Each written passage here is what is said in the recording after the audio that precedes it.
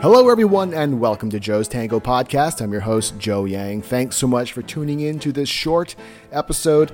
I'm using a different microphone this time around, so things might sound a little bit different. My regular microphone is in a different room, and my son happens to be taking a nap in there, so I don't want to wake him up unnecessarily. Anyway, I wanted to talk a little bit about our incredibly busy schedules, and every day, every week, we are just having to check our online calendars and make sure that we have time to do this or time to do that. We barely have time to eat, right? So lunch is often on the go while we have a ton of other things on our to-do list to take care of. And we find ourselves having to cut back on leisure activities, recreational activities. And this is understandable. You know, sometimes we got to do it.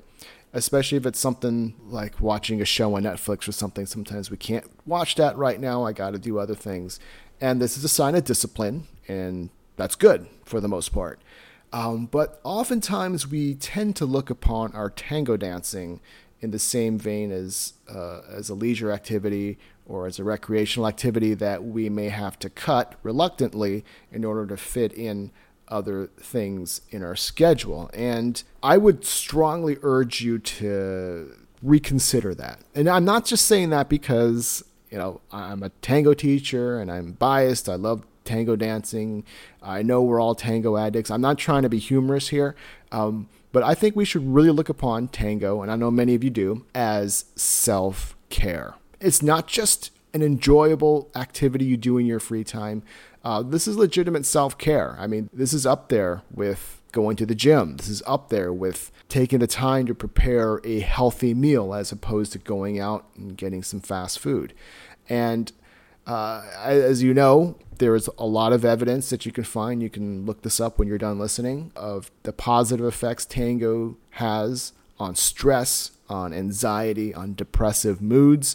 It's great for your mental health. It's great for your physical health, obviously. Again, this is not just something we do for fun. This is legitimate self-care. And like everything else, like going to the gym, like making a healthy meal, you got to take time to take care of yourself. And I think tango is just a wonderful, wonderful way to do that. So you have permission to not feel guilty about taking time to do your tango, to go to your class. If you're thinking of going to that milonga, kind of on the fence about it, I would strongly recommend that you go. The fitness, the social interaction, the effect that it has against stress that builds up over the week.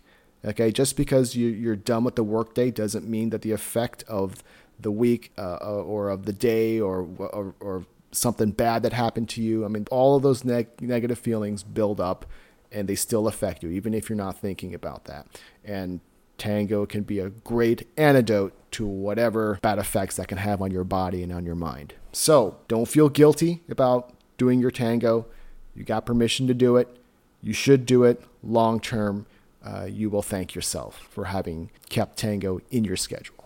All right, so make time for it. Okay, I think I made my point. I hope it was helpful. And that does it for this short episode. Thanks so much for tuning in. If you've been enjoying the podcast, please take a quick moment to subscribe, give it a 5-star rating on iTunes or whichever platform you're using. That really helps. All right, you've been listening to Joe's Tango Podcast. I'm Joe Yang, and I'll talk to you again soon.